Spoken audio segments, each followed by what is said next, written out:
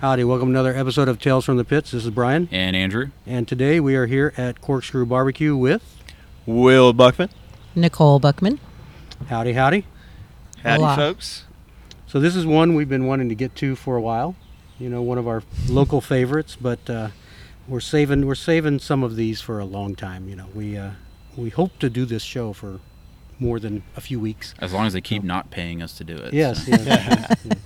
As long as work doesn't notice I'm not there right now. And I've been getting texts. So, Well, mute the phone and let's go. yeah. All right, so tell us a little bit about how y'all have been around for a long time together. Where did y'all meet? We actually met through his brother. His brother was my best friend in high school, and Will was a year younger than me, and he was actually like the younger brother. And he just started coming around when I was about 17, 18. And Yeah, it was just a hang around. he was a hang around, and he listened. Anything I had to talk about, he was always there. He was just a good guy, and I just fell in love with him Yeah, there you go. quickly. You're pretty. You're easy to listen to. Pro tip. So from there, Will went to work for AT&T. Now, were you doing the restaurants before that too, but were you doing any cooking before you got into any of that? What was your background? Were you backyard cook? Was your father any of that? How did you stumble onto that? No, I guess it was just kind of dumb luck for me. I was involved. I worked at a barbecue restaurant through high school, but I really wasn't. I started as a busboy. I worked my way into the kitchen. I was called a kitchen manager. Really had no responsibility other than making sure the place didn't burn down. But the gentleman who owned the place, he ran the pits. I never really learned anything. It wasn't until we were married and had kids and bought a house, and we bought a pit for the driveway and started messing around on it. And I just kind of took to it. And how were those first cooks? We had issues for sure. I wasn't trying to impress anybody beyond myself and my family. But yeah, there was plenty of instances there where it wasn't really edible. From places where you ate at, was there any influence from that? Was there any particular barbecue joint that you were aspiring to be? We didn't travel a lot with young children, so we kind of were here in our bubble, and at that time there really wasn't much beyond chain restaurants here to eat at. So barbecue really wasn't. If we weren't cooking it in the driveway, it really wasn't on our radar. I think that's one of the things that Brian and I have really come to appreciate and love about your barbecue is the one, I guess if you want to call it a downside to how popular barbecue's gotten, is you're tasting a lot of the same barbecue now, a lot of the places you go.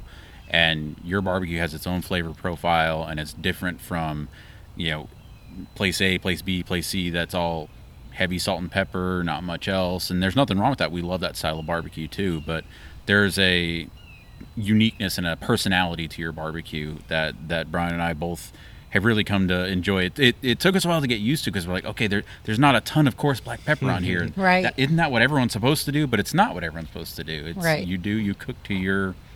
to what tastes good to you, I guess. And I think that was the benefit of not doing market research is that we just kind of figured out what we liked, and then of course forcing our food upon friends and family, and getting honest feedback from them. So we really didn't base what we do on anybody else. It was just how we learned to do it on our own. It's interesting because it reminds us a lot of Evie Mays with Arnis, who, he didn't go out and eat Central Texas Right. barbecue, and so the flavors and what he's putting in his rub is unique. It's not like anybody else's. Right. And especially today, you can get a lot of good barbecue, and there's a lot of profiles that are very similar in flavor profile, but definitely what you have is unique, and it's good, but it's nice that it's something a little different than everybody else. Well, thank you. We appreciate that. So, obviously you guys are married, you have young kids. Will's working a day job, working at AT&T, but those driveway cooks are starting to become more of a regular thing. Yeah, we just decided that we wanted to do something with it. I said, it's really good, babe. Why don't we just kind of see where this goes? And I started putting out marketing into anything that was free. And it hit. And we started getting very small catering things. and then their friends of that friend would call, and then somebody worked at a company, and then they would call us to come do a small little catering at the company, and it rolled really quick, much quicker than we thought it would. Once we started really pushing it and like pushing it on Facebook and stuff like that, it really picked up pretty fast. That's one good thing about, I guess, social media and the internet these days is you don't have to pay for marketing anymore the way you did 10, 15 years ago. Right. You can be your own marketing, and your plates are your own marketing, and people taking pictures of them, which we'll get into in a little while. Right. It's free advertising for your restaurant, good and bad. But Right. once that started to get the ball rolling with catering and jobs like that, when did you finally decide to make the leap into, okay, this is going to be an actual business? I'm going to, we're going to invest in this, and it's going to try to be something full time. Will had no more vacation time at AT&T. Yeah. We would use it up quick. And his boss was actually really supportive and told Will that he needed to do it. He loved Will to death. He was a great employee at AT&T, but he was like, you got something special. You need to do this. And we sat down and said, hey, we have 2 small kids. We should just not have a job and start a barbecue restaurant. That's a huge leap, right? It was huge. It's a huge leap. It was huge. We prayed a lot. We That- prayed a whole lot. I think that was the hardest decision of it all, was to walk away from a guaranteed thing, benefits that were paid for, that supported the entire family. That was definitely a leap. But we always wanted something. I mean, not a lot of people know. I posted a few weeks ago about a T-shirt that we had made, that we had bought some property out off of 1097, and we were actually going to start a ice house, and we started it with family, and which is difficult because there's just so many people, trying to have decisions and stuff, and it didn't go well. And we ended up selling the property, but we really learned a lot from it. And we always knew we wanted something. We wanted something on our own. We didn't know what. And when this hit, we were kind of like, I think this is it. I think this is what we really want to do. Sorry. Well, and from for people that are listening that want to make this leap, it's one of the things we really like to talk about is kind of that transition. But it sounds like a lot of what you did preparation-wise, other than some experience in restauranting, which is important, was building that fan base. Brotherton's another one that did it his second time around, built an audience before they opened. Other than that, is there anything else you'd like to say to somebody that's thinking about this? Be prepared to work a lot. I mean, a lot. If you really, really want to make it and really want to have the best food out there, be prepared to work a lot and put everything into it, including anything you make, from sides to sausage to your seasonings or anything. Make it your own and have a lot of faith. Yeah, I think a lot of people, well, I don't want to say you work a lot of hours. So when you start this thing on your own, especially with the way that we started it, with a very small budget, very, cheaply bought equipment, we were the ones doing all the work. There was nobody else to fall back on or shoulders to put it on. So, it was 20, 22 hours a day, every day of the week. And you're still here every day. You're open. We're still here every day. Things have I definitely- can't tell you a time that I've came and not seen one of you cutting behind the counter. Always. If we're not here, the doors don't open. That's just as simple as it gets. I still cook every ounce of meat that we put out, and Nicole and I have a hand in every ounce that's sliced that goes out of the kitchen. It's important to us. It's our baby. Yeah, we care about it too much. We do. We try to step away, and it just doesn't work. We've not been here one time. Of course, he came in and did the pits and everything, and he left around noon. We had an emergency with the family, and I think that's the one and only time in 8 years that we've left and just kind of told the guys, hey, deal with it. Wow. But other than that, it's ours, and we don't really know what to do if we're not here. I think I'd be too nervous. I'd be kind of freaking out if we were like, hey, let's go do something. I'd be like calling the guys constantly, and they'd be like, it's okay. Yeah, you wouldn't actually enjoy the time off. It would be a constant. Right. Yeah. And we trust our guys completely. I mean, our team is amazing. I mean, I don't think we could express that enough, what a fabulous team we have. But it's ours. No, and it's great though because you want to make sure that it's to your standards. I know we've talked before coming in. It's the "what would Nicole do" mentality in the restaurant. Everybody's of the same frame of mind, but it's not easy. It's a lot of hours, and Yes. it's not. It's still a lot of hours, right? Right. So, but at the beginning, it definitely was even more, especially as you're doing this on your own. What was it like in the trailer? From what I've read, because you had that fan base, it's not like it was completely empty, but it's not the same as it is today. It was scary. I think it was. We were within the first 2 weeks still, and Nicole was like, "Go back to work. Yeah. Like we're not going to make it. You need to call your boss at AT&T, and you need to go." I was climb the damn terrified. pole." I cried every day. I'd sit there and count the money in the register and be like, "Oh, we're never gonna do it." Yeah, And and throwing product away. We've always held that the no reheat. the no reheat policy here. So if you The had fire a- department got a lot of food. Yeah, they did. I mean, A we lot of called food from churches and us. fire departments and give away food at the end of the day that we were unable to sell, and that cost money. And we ate a lot of barbecue. Well, that's one thing that we've talked about before with you guys for years is the commitment to quality. As far as the products you source, the products you serve, and the products you won't serve, for that matter, have been there since day one. And it's a decision that you have to make when you open a business. It's kind of hard to make that transition halfway through. Like, now I'm going to care about what I'm Right. serving. So you guys have had that from the very beginning, and I believe 2012, 2013 is probably about the first time we had your food at the trailer on Booty Road.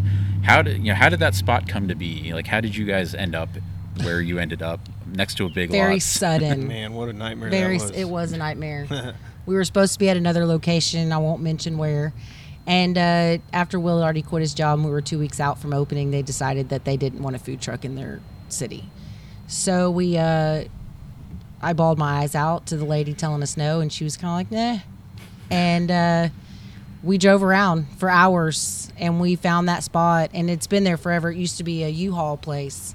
And we went next door and talked to David over at Dr. Detail, and he was like, sure, I'll rent it to you. And I think I got down on my knees and was like thanking the good Lord, because it was kind of meant to be. Like, you look back on it, it was just kind of a meant to be place. It would have never worked out where we were going to be originally.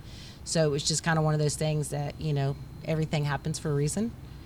And we got that spot. We moved in. It didn't take much to open. Threw up some picnic tables. And we opened. And our grand opening was amazing because all of our friends and everybody we'd ever catered to and everything, we put out a blast to everybody. Went door to door to all the shops around us. And I would say we Even that other barbecue joint. yeah, right to them. And then I think we ended up with like 300 or 400 people that day. We ran out of food, and so we looked forward to the next week, and it was a lot slower. Yeah. Yeah, that didn't happen again for a while. Yeah. Yeah, it's one of those scary things. Once the early, all your friends or family, everyone that's known you or knows of you comes, it's Right. then building that, loyal group of customers that's going to keep coming back. And you guys were fortunate. You were putting out good food, and a few months after you opened, Miss Allison Cook came by, and I believe that was the first big press I think you guys got. Absolutely. The Houston Chronicle That was huge Chronicle for us. was, I think, the biggest explosion of business we've still seen to date. Yeah, we didn't know what to do. And I mean, it kept us there. yeah, it did. It brought the people, and they just stayed after that. And that was and it just stayed busy. that was early 2012. That I believe you guys got the review. Or, Yeah, I think, Okay. 2012. And Allison Cook was nominated for a James Beard Award for her review of you guys. Yeah, that's right. Look it up. It's we were reading it in preparation for the interview, and it was kind of cool to go back and just see what was said earlier. It's like, man, the food hasn't changed. No, it's I very- think it's gotten better and better and better, but it's the base of what you guys are doing Right. today was still there back then, and that was 6 years ago. But things started to grow from there. I believe 2013 was the first Texas Monthly list you guys made, which was big for Houston. Houston barbecue started to grow around that same time as well, but you guys were kind of at the forefront of that. Right. Gatlin's was there, and you guys were opening, and then Ronnie Killen came along a couple of years later and started doing pop-ups, and then eventually opened also. Yeah, getting into Texas Monthly was pretty awesome because we remembered reading Texas Monthly before we even started the trailer. We were barely just doing catering, and it was just like, we're going to do this. We're going to And get that was that. one of the quotes that I saw. That was kind of your target, one of Yeah. your targets. That early definitely on, was. Yeah, I remember being at the grocery store and seeing that issue on the stand and buying it, and I took it to work with me, and I carried it around in my work truck with me, and I would read about it, and I'd read all the the 50 barbecue joints in there. I'd read about their histories and who owned it, and if they're running the pits, and it was truly, that article changed my mind and my outlook on what we were going to do. So what speaking of pits, what was your first pit that you started with? So the one when we bought the house, I went to Academy, and I called her when I got there because I found the smallest Oklahoma Joe's you could buy. It was gray, and it would hold one brisket, and I think it was about $200, and I had to beg Nicole to open up our bank account so I could get that pit. A little leaky too. Yeah. It was leaky. I mean, but that thing would cook pork like nobody's business. And if I regret selling that pit, and as a matter of fact, my son cried as I was helping the gentleman carry it out to his pickup He truck. really did. He did not want that pit to extremely go. Wow. sentimental, and it was huge for him because he knew that's where we started, and it meant a lot to him. How long He ago was that? Oh, he was only what, 5? I was like, you remember it like it was He's yesterday 11, the way so you're 6 talking. years yeah. ago. Wow. He was, no, I think he was actually 4 because he was in pre-K. He was 3 or 4. Yeah. He was very sentimental then. He's exactly the same now. He is. And he spent a lot of time in the driveway with me. So what did you start at the trailer? 'Cause At the Cadillac was your second pit. Cadillac That was the yeah. second. There was Cadillac is in Missouri, and there's I think 3 other pit makers in Missouri who Actually, our build. second was the trailer pit. Yeah, we've had plenty, but that's what we started the business with. Yes, we started the business with the Cadillac. So there was, well, it wasn't the Cadillac. There was 3 other companies in Missouri who build very similar pits, and this guy was, I guess, the rinkiest of them all.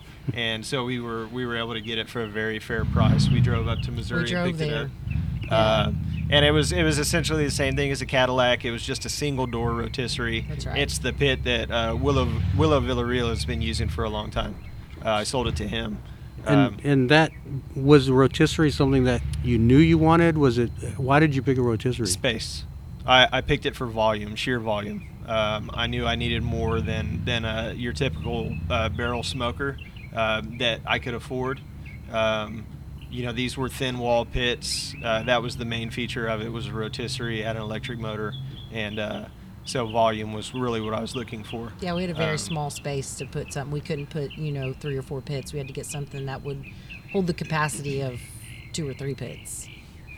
And it changed. Yeah, I think that also helped me learn the craft because I've cooked on so many different pits. That pit in particular was more of a direct heat pit. The way that the firebox setup was, those racks would roll right over the fire as it cooked. So I had to, I had to look at it and learn each individual pit and figure those out in order to keep our quality. So from a menu standpoint, your menu's been it's grown a little bit over time, but a lot of the core menu items that you guys have been there since the beginning of the truck. And I know barbecue tacos have gotten really, really popular over the last few years. Not to say you guys invented barbecue tacos, Yeah. but you were doing them for a long time. Was that from whose idea was that? Whose kind of manifestation of the menu is that? That's this lady's right here. We actually had a catering, and we cut up all the meat at home, and we brought it all. And I think there was probably a couple of pounds of pork left. And when we got home, of course, that's really all we had to eat. So we made tacos, and then that's when we came up with the green chili ranch because it needed something. So we made the green chili ranch. We built the tacos, and we were like, wow, these are really good.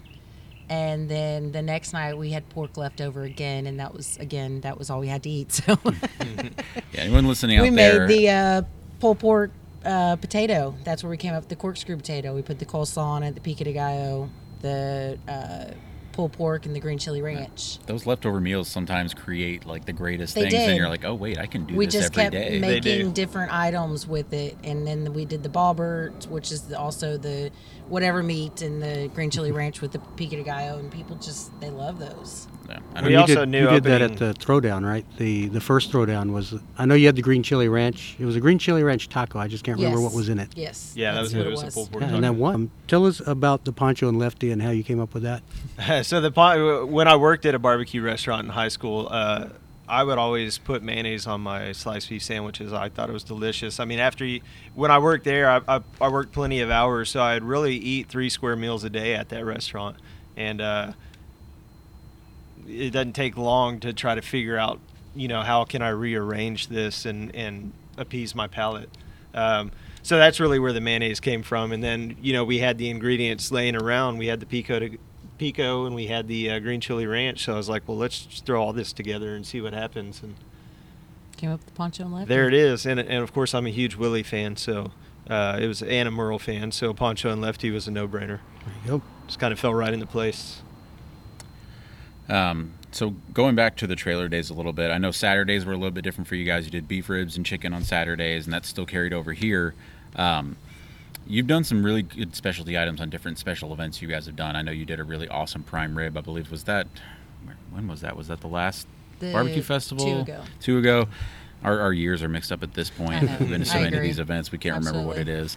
But are those dishes hard to recreate or to do in large volume? Because I know, like, everyone has talked to us before. It's like, oh, they're going to have that at the restaurant. It's like, I don't know how you can do that on a daily basis. I just think that we like to stick to what it is that we know most people are coming for. And of course, like prime rib, that's just something that's kind of hard to hold. Yeah. Once you cut it, it's The clock's ticking. Yeah. right. And we like to do those kind of things. We like to do the things that we know that are hard to hold at events because we can just, get it out. Or at, private events that we do here, we'll do more specialty stuff. But we have to cook so much, we typically don't even have the room to add a specialty item. Saturdays are difficult with getting chickens and beef ribs added to the mix. Yeah, plus we like, that's where we feel like we can branch out a little bit and be creative. And here, though, I mean, I think, we just, like she said, we really like to keep it simple and focus on what we know and what the customers know us for. And brisket's king, so to take room away and not cook as many briskets as we do to put something else on there, it just doesn't make a whole lot of sense for us. And we like the festivals, and I think it helps, people come back to our tent and to see what we're doing because it's not necessarily going to be anything they can get any other time. And that's it. I mean, it's the Houston Barbecue Fest, so a lot of the people who come to the Barbecue Fest have eaten at the restaurant. So doing the Barbecue Fest out here in Houston, we want it to be something maybe a little bit different than what they've gotten when they come to the restaurant and stand in line and wait. We want to give them something, hey, look, we can do this too. We can, do the pork belly or the prime rib or, the different kinds of tacos from what we normally have. And it just, gives them a little something special that they don't normally see on a daily basis. So back at the trailer, you guys had started to make a commitment to your food source and your food quality. Tell us a little bit about what that was and what your philosophy is. I think one of my biggest things was, I know this is not the same for a lot of people. Mine was humanely raised animals, and I was adamant to finding products that were farm raised and not, in these, what you see, these, horrific videos of some of these animals. And we just made it. It was a very hard option. Creekstone was one of the first that we found that was pasture raised and, treated humanely, slaughtered humanely. And I guess with what we do, it gave me just a little bit. It's like we had a responsibility Yeah. in a sense. If we're going to do this and plow through this much food, we should try to do it in the most responsible manner that we can. And it had a lot to do with the success of cooks. How the briskets were turning out. If they were doing what you wanted them to do, it helped us in that aspect as well. You go to a prime grade of beef, you have a better success rate of the meat that's coming off of your pit. And being humanely raised, they're not stressed out when they do go to slaughter, which makes a huge difference in the meat, and some say yes and some say no. We've tried. I can't even tell you how many vendors and our own vendors who've brought us prime after prime after prime after prime. And we literally finally would sit down with them and we would cook their briskets and our brisket, number the trays, tell them to pick out their favorite. They pick Creekstone every time. And it made a difference. The meat quality is phenomenal. We've tried tons of briskets, and we just, as expensive as Creekstone is, it was important to us to give our customers exactly what they came for. As a customer of a lot of restaurants, we wanted the same thing. We want the best. We want them to they stand in line for a long time. We want them to be happy. You want your money's worth. Right. But you're also going to have that faction of customers that doesn't understand, why am I paying this price for this? So, I mean, there's also... It's on our menu. Yeah, and there's an educational website. aspect to that, to where you do have to teach the consumer. And the consumer does learn. I think majority of people that come here now probably come here not just because you serve prime brisket or Right. humanely raised meats and things like that, but because they know there's a flavor difference there. Right. Between meat that's raised properly, meat has the right fat ratios and things like that. And it does take, we've seen it before at different places where it depends on the market that you're in too. Some places may not care and may not want to pay for that. Right. That's But- very true. Absolutely. That's very true. But if you're in the right market for it, and you've got those convictions that you guys have, it works. As long as the customer realizes and comes to appreciate over time, why it's done the way it is. And I've talked to a lot of customers when they're like, I can't believe how expensive this is. And I just ask them, have you ever gone to the grocery store and bought all natural prime from the butcher and got a sirloin steak? I mean, you're going to pay $24, $25 a pound, Yeah. and then you have to cook it and you're going to lose stuff. Yep. If you've been to a steakhouse where you get a ribeye and it's bone in, you end up with a 12-ounce steak that costs you $50. It's no different for us. Yep. We are buying a premium quality meat, and you have to charge for it. I mean, we don't brisket for us is here for y'all. We don't make anything off of brisket. It would be impossible. We'd have to charge the $30, $40 a pound to actually get something to where it was making money. But we're not. We can't do that. We're not in the market area to do that. But we try to be fair with our price. Price goes up for everybody. Prices have to go up It's a struggle for on us. the consumer side as well, but Absolutely. I think there's a little more acceptance once they start looking at the prices. And if you go to the grocery store, like you said, I mean, go try to buy a brisket at the grocery store, a prime brisket, and especially like at HEB, the Prime 1, which still isn't quite the same as what you guys are getting. Right, it's lower end prime. Yeah, and so and by the time you cook that, you've spent a lot of money. You're spending $10 a pound or more minimum. Right. Well, I think part of that mental block is everyone always saw barbecue as cheap food. Absolutely. And it's not anymore, It's and been it a shouldn't long be. time though, but it's been cheap. I Because know. I mean, Yeah. when Will and I would go like way back in the day, and we'd go to what was it, Luther's? Yes, Yep. don't judge me. That Oh, was like no. 20 Oh, years yeah, ago. all you can eat Yeah. ribs. Oh yeah. But it was expensive. Yeah. It wasn't cheap. I always remember barbecue being the more expensive of it. Your cost is meat and dairy. Yep. Two most expensive things to any restaurant or any home. And I mean, you've seen where they list now, have a meat-free dinner, to help save costs through the week for supper at home. And I don't think it's any different really for any restaurant or any family. Yeah. And people don't bat an eye of going and spending $50, $60 on an 8-ounce steak at a steakhouse, Right. but they see $20 a pound on brisket and they're like, how is it that much? It's the same cow. It is the people. same It's thing. just a different part of it. Well, and after we have people they might be like, wow, at the register, then they'll come back up after they've eaten and they're like, okay, it was worth every penny. Thank y'all. Yeah, I mean, like, understand it now. it's constant. The best education. We can say all these words until we're blue in the face, but the best education is that first bite.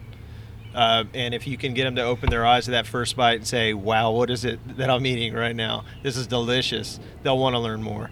So naturally, it'll just And they follow the do. course It's of the very few and education. far between that we have people who really balk at the price, because really all restaurants are expensive Oh, yeah. now. Yeah. You know, food is expensive. You And can't go you're to chain restaurants without spending $30 a person now. easy. Yeah. I mean, and it's a business. We have to make a profit. I mean, we both work here. We don't have another job. And to give a little credit, other than Creekstone, you guys are using the Compart Duroc ribs. Yeah. We are. You know, size of a baby's arm. Yeah. Those are Usually amazing. speaking, they've got good size to them, good fat content. And those are Good also a humanely raised product. And I did literally talk to the family, the Compart family, via email to go over exactly how they're raised, exactly how they're taken care of and fed. And we went back and forth, and I printed it all out. I'm going to hang it all up for everybody to read. And their pork is amazing. It's a great It product. really, It really really is a is. good product. Yeah, one thing we're jumping ahead to the restaurant days, but this is still one of my favorite things about your restaurant is you have a sign by the register telling you what lean meat, lean brisket is and moist brisket is. Yeah. And I love that because there are so many times, and we've watched it at a million barbecue joints where the natural thing for everyone to say is if do you want lean or moist? Everyone's going to say moist no matter what because Right. no one thinks, oh, I don't want my food to not be moist. Right. And then they get it and like, oh, but there's seam fat running through, and they don't understand it. And so I think it's actually brilliant. I know, like, I remember there's some blogger who I won't name, but some blogger that said, oh, but that's like talking down to the customer. No, it's not. It's educating the customer. It's letting them know. I remember that. So that they get the exact slice that they want. And that's it. You know, after we opened at the trailer, we had a lot of people who didn't understand, which was fine. I mean, we didn't understand years before that. And we had to be educated on it. And once we wanted them to get what they wanted. I prefer the lean. I mean, I love the lean with the little bit of fat cap. That's my favorite. He loves the moist. So we both can see both sides of where somebody would be like, what? This is a lot of fat. So we make sure they understand it's rendered just like you get a ribeye steak and it's got the rendered fat in it versus a New York strip where you're going to have more of the fat just on the outside. And we will explain it like that to people when they're still kind of confused by what the menu says. Right.